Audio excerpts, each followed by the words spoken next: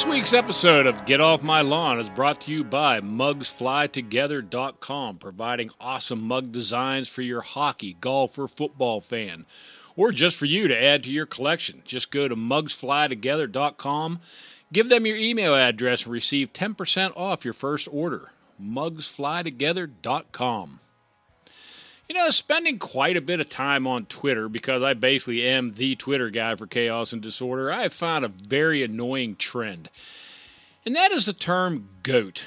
Now, for all of you that have been living in a cave, do not know the term. It stands for greatest of all time. Generally speaking, it is thrown around for any sports figure that happens to have a great game or a tournament particular to his or her sport.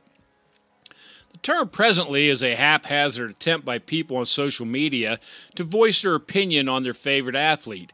And usually, not always, but usually, it is a child that has never seen any other player or competitor from any other time, and is from somewhere inside just absolutely compelled to say that this guy or gal is the GOAT, and very often is follow up with, "It is not up for debate." Well, listen up, GOAT people.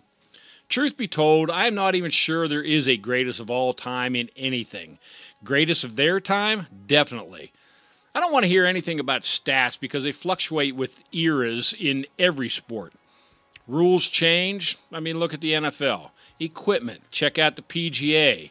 And the debate right now going on of deadening the golf balls. Conditions. How many dome facilities did we have in 1927? Training. People used to chop wood or dig ditches in the off-season. Now that brings us to the why is that? Well, the answer is money.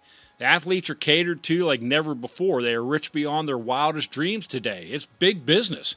Did you know Bobby Jones never turned pro in golf and retired at the age of 29 so he can concentrate on making a living?